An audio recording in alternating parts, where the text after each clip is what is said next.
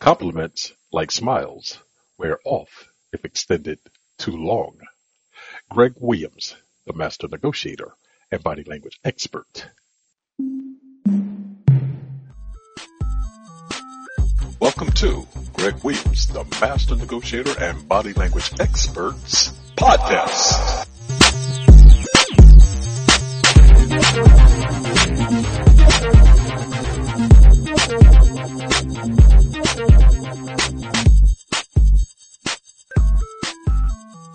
This is what happens when you abuse compliments.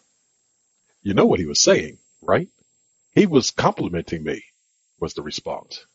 To which the retort was, he said you looked interesting as a black man in a gold Mercedes. He wasn't complimenting you. That was mockery. What did he want from you?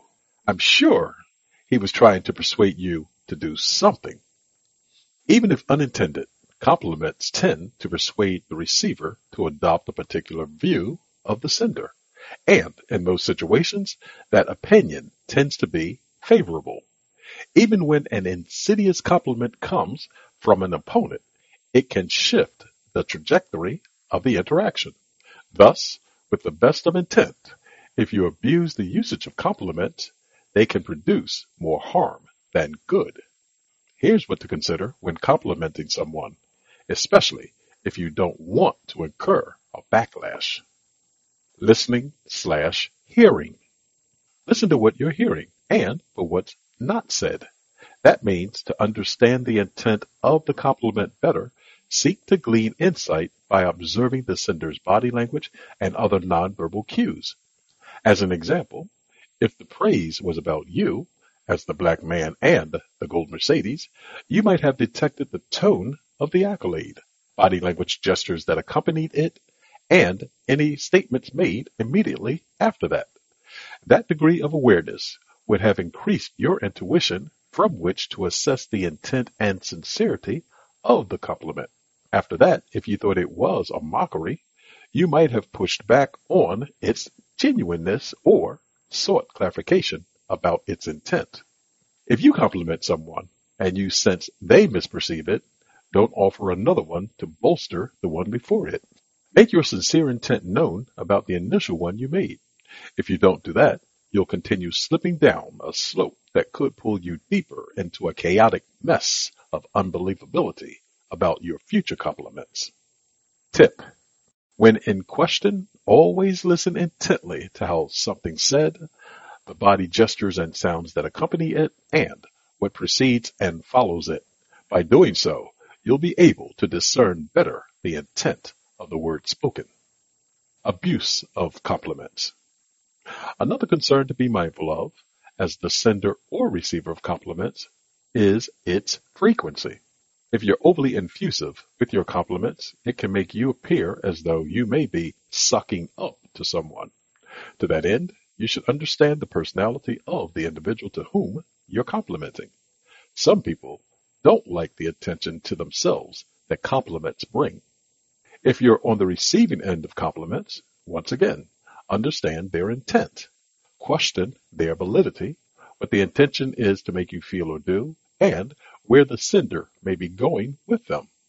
While some people are genuinely pleased about an aspect of your being, which causes them to extend a compliment to you, some know how to use tributes as a sly form of manipulation. If there's any manipulation to occur, you should be the dapper that determines when it happens.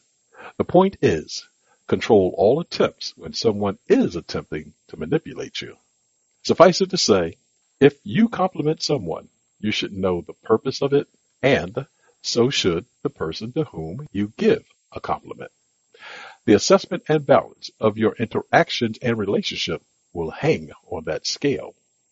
Complimentary points to consider.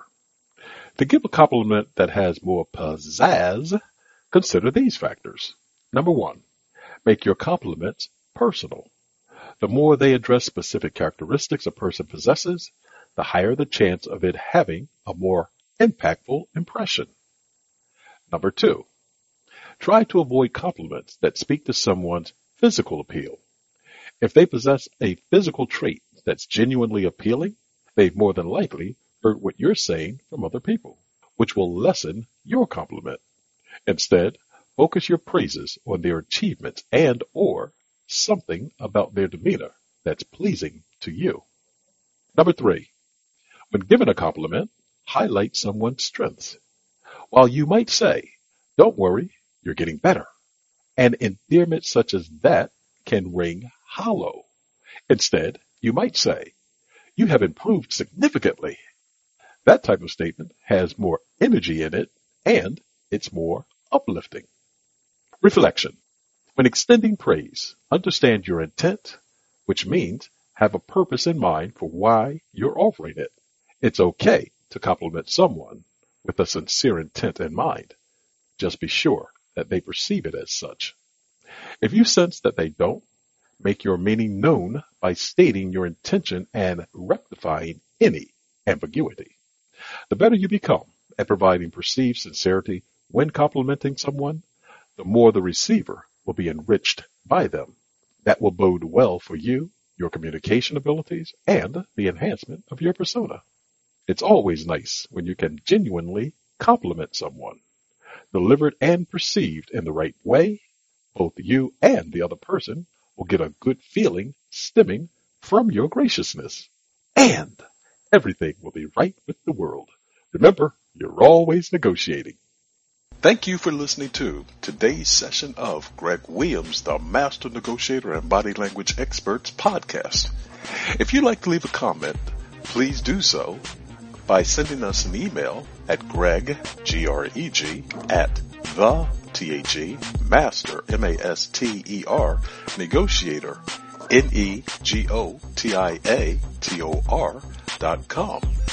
You can also reach me at www.themasternegotiator.com and give us a like if you appreciate the content that you've heard in today's session. Until the next time on the next episode, remember, you're always negotiating. Goodbye for now.